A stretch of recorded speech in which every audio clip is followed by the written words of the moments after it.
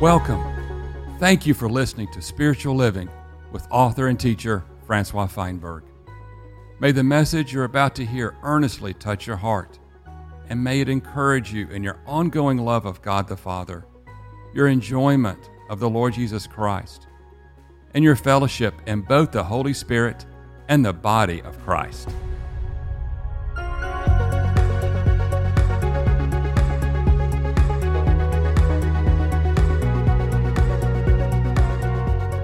In Paul's letter to the Ephesian community, he really prays into this aspect of spiritual knowing, spiritual understanding, and revelation for that particular church community. And I just want to read for you here. He in verse 16 of chapter 1, he says, I pray for you always, and then he says that the God of our Lord Jesus Christ, the Father of glory, that he may give to you a spirit of wisdom and revelation in the full knowledge of him, and that the eyes of your heart would be enlightened, and that you may know the hope of his calling. He uses the words of spiritual wisdom, revelation, full knowledge of God. Your heart, your understanding be enlightened, that you may know. These are all words descriptive of spiritual understanding, spiritual discernment. Not knowledge that you get from a search engine or an encyclopedia. Not knowledge that you absorb through the faculties of your soulical man, what you hear, what you think, the knowledge of your culture. He's clearly asking and praying here before God that this Ephesian community would get certain things only from God. And that's what I want to talk to you about. If you want to grow as a spiritual man and you want to live the normal Christian life, then where do you get your information?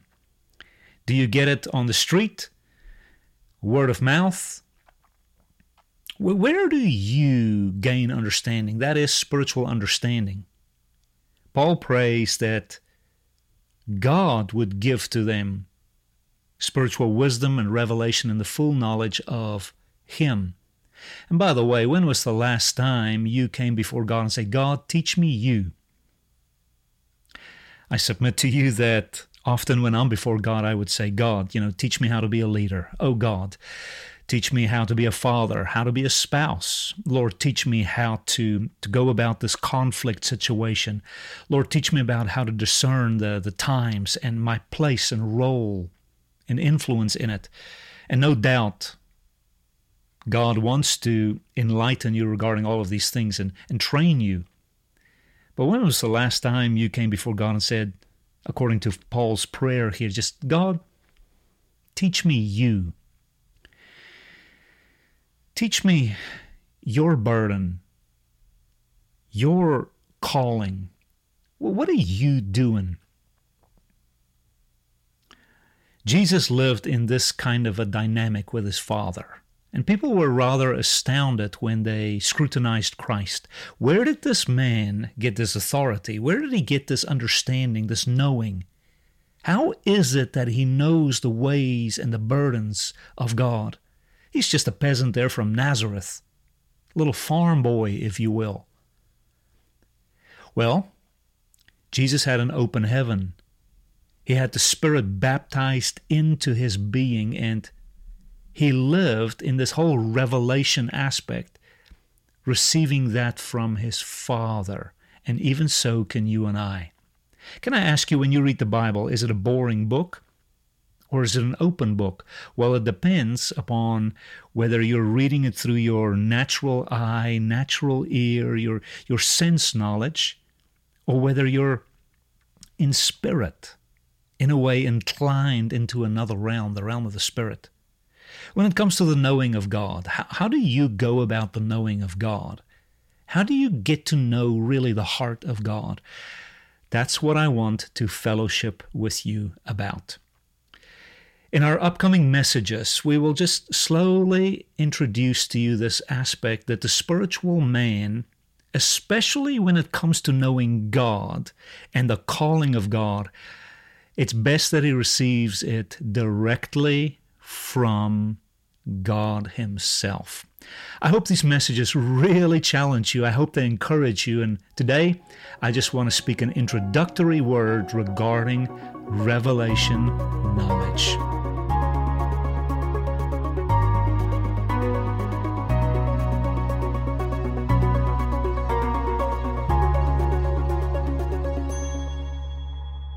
Father, we bless the mighty name of God this morning, the glorious Son of God, exalted to the highest place in the universe. We bless you, the name of Jesus Christ. And it's an easy blessing. We don't even have to really psych ourselves up because you're just great. It's an enjoyable blessing. It is a heartwarming, life-imparting blessing to just speak good of God and say, God, you're awesome. What you did in Christ and who you are in the Spirit to us, it is just beautiful. It is awesome, and it is so enjoyable, and it's just life. It is so life-giving. You are life, and I bless you for that. This morning, Lord, we want to ask you to teach us through your word. We want to understand and see into the divine revelation here. And Lord, I want you to speak to us about how you impart life and light into us. Something we so desperately need is to see. And I ask in the name of Jesus that you would remove scales from us, that you would pull the curtain, the veil, and the things of Satan is so desirous to blind us. And Lord, I ask you that you would bring us into light and unveiling. Scales, the blinders, the work of confusion would just be cast off in Jesus' name. Speak to us, shine on us, reveal yourself. Precious, precious Lord. Amen. All right. Knowing God. On your notes, I want to touch an aspect this morning. How do we know God? And I give it to you there in the heading, by revelation. By revelation. And let's look into these notes, but before we do, a few introductory principles on revelation. Now, I want to use many words all at the same time. When I speak about knowing God, God revealing himself, we speak about knowledge. Revelation is light. Light is understanding. Understanding is revelation. Revelation is wisdom. Wisdom is discernment. All of those words represent a larger issue for me, even one issue, light. Light.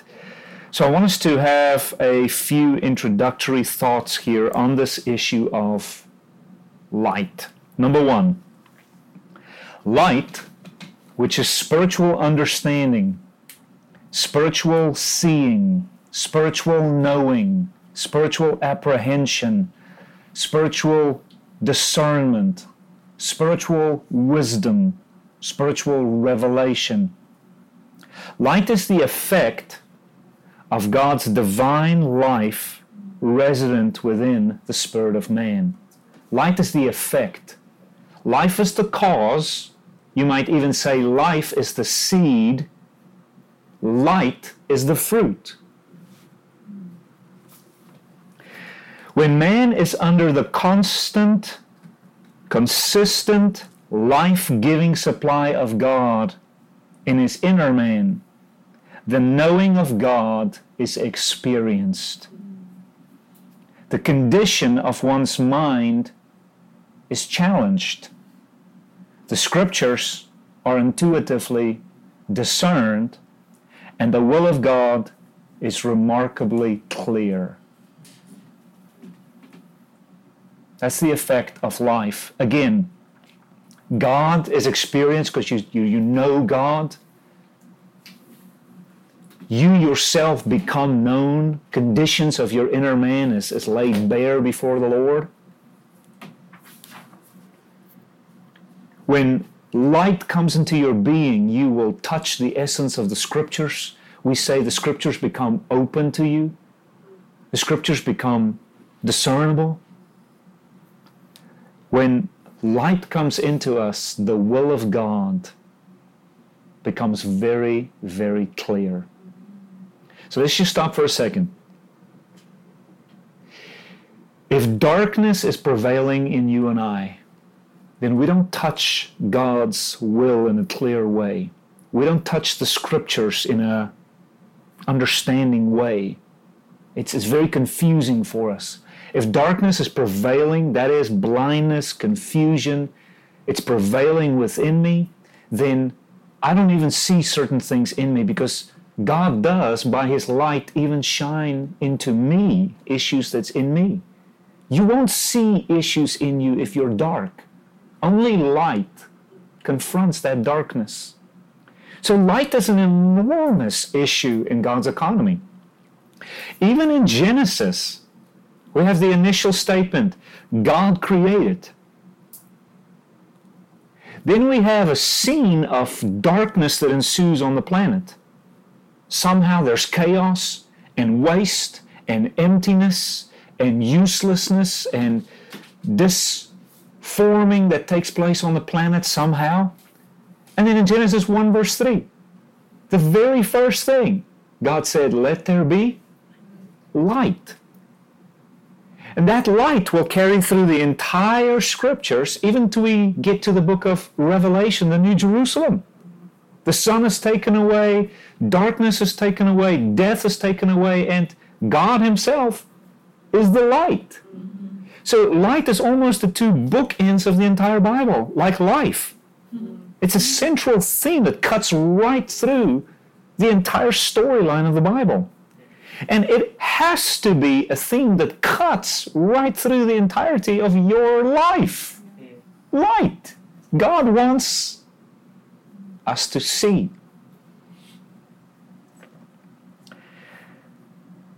Number 2, illumination is the need for any person born of Adam. Sin has caused every man to hide from God. That hiding is a kind of a getting into the shadows. When you hide, then something substantial covers you, and you're behind something. There's a kind of a veil, a kind of a barrier. So I want to go back to the Genesis story again. The picture is so amazing. When the man and the woman rebelled against God, they hid themselves. That is, they went into obscurity, into darkness. They went into mystery. They went into confusion. They went into shadows. And so now all of us, born out of Adam, we live in this hidden, covered, shadowy, dark, obscure way. And then here comes God. Where are you? Where are you? I want to shine on you. I want you to come out from your hiding. I want you to come out and see. Then again, what you and I do is we take fig leaves and we stitch it together. Again, we hide in the shadow of something else. We want to be under, covered, hidden. And then God comes, He says, no, let's take all that stuff off and cover you with the blood of Jesus. So instead of hiding, you come out and live in the light. This is the economy of God. Of course, if God's economy is that you might see, then it's very easy to recognize now Satan's economy. It's so that you might be blind, dark, confused, unclear, stupefied, mystified. So sin has caused every man to hide from God. God is therefore a mystery hidden to man. When man looks at God through his Adamic nature, confusion, questioning, and darkness is his reality. When man is born of the Spirit of God and looks to God through the person of our Lord Jesus Christ, light, certainty, understanding, clarity, and illumination is man's experience. Number 3, God alone is the giver of revelation. God alone is the giver of revelation. In other words, God alone can make himself fully known.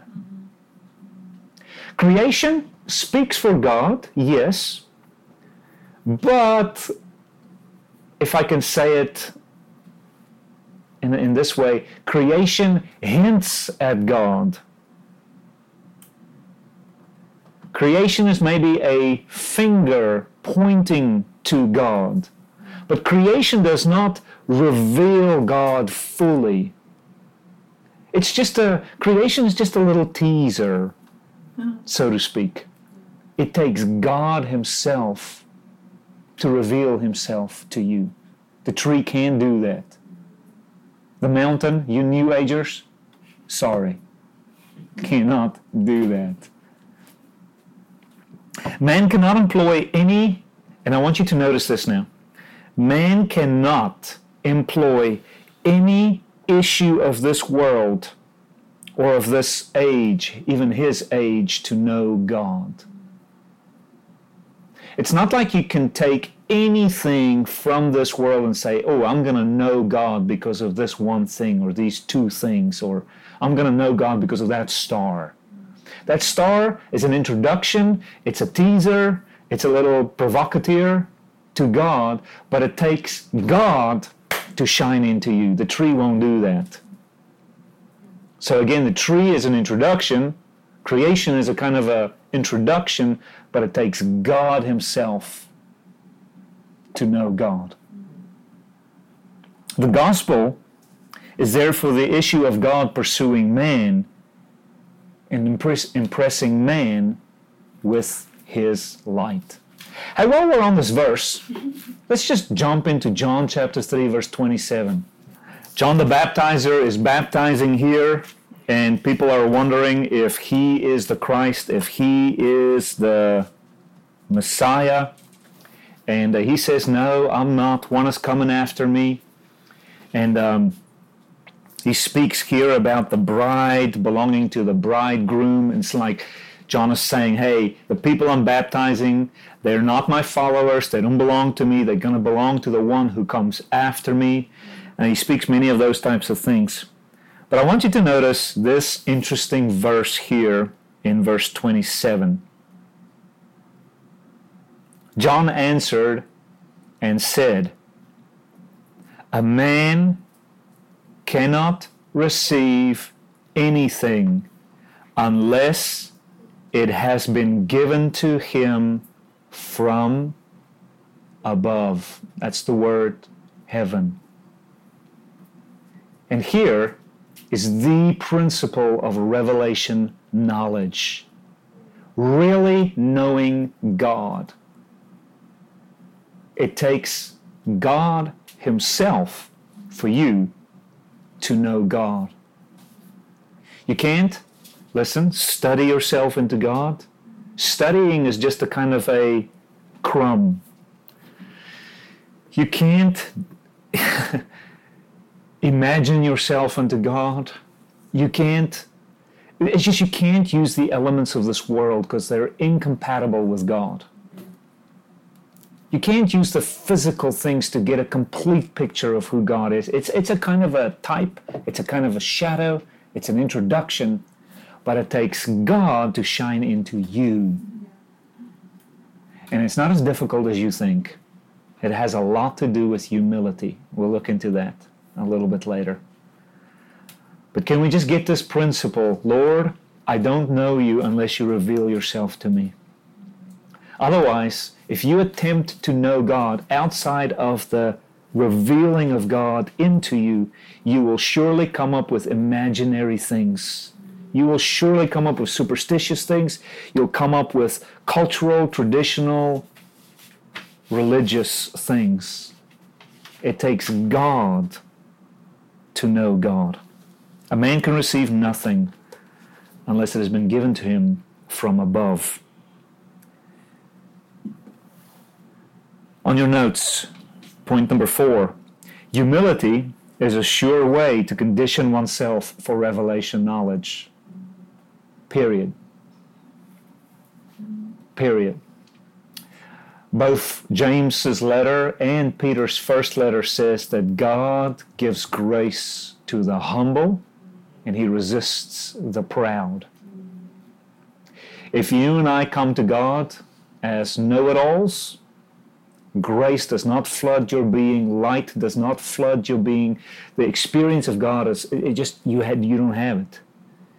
If you come as a know-it-all, you find God blocking you, blinding you, resisting you. So humility, tenderness, a posture of, Lord, I need you to reveal yourself. It's not like I get to figure God out. Such a humble, genuine, tender posture before God makes you just a recipient for light. Just floods into your being. Every time you come to the Bible, I've read that book before. What can this preacher tell me? No. You come to the Bible, Lord, I've never read this. Speak to me in a fresh way. You have such a tender disposition, light just comes very naturally, very easy. And then number 5 here is an introduction. Truth is the experience of that light into your being. Again, if you look there at the sketch, the overview sketch, you see that life is within you through your new birth. You were regenerated by God. You received the divine life. And now that life is a nature inside of you. And what it does is it pushes the light of God into your being. It reveals God to you. By that life, you see God, you know? But what is your experience? And this is what I'm trying to put there in green on that overview sketch. Your experience is that, the lights go on. What's your experience? You experience the renewing of your mind. Wow, I never saw it this way.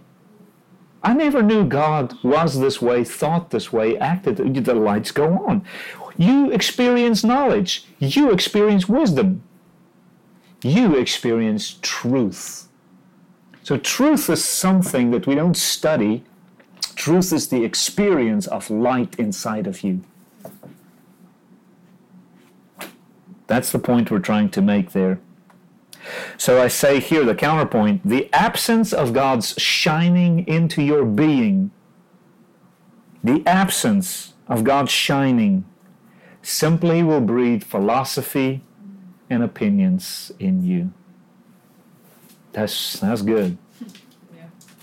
If you don't have the clear speaking of God, that is the clear shining of God, the clear flow of light, the revealing into you, then you're just going to come up with philosophies, which we all have done, by the way, and we're just going to come up with opinions.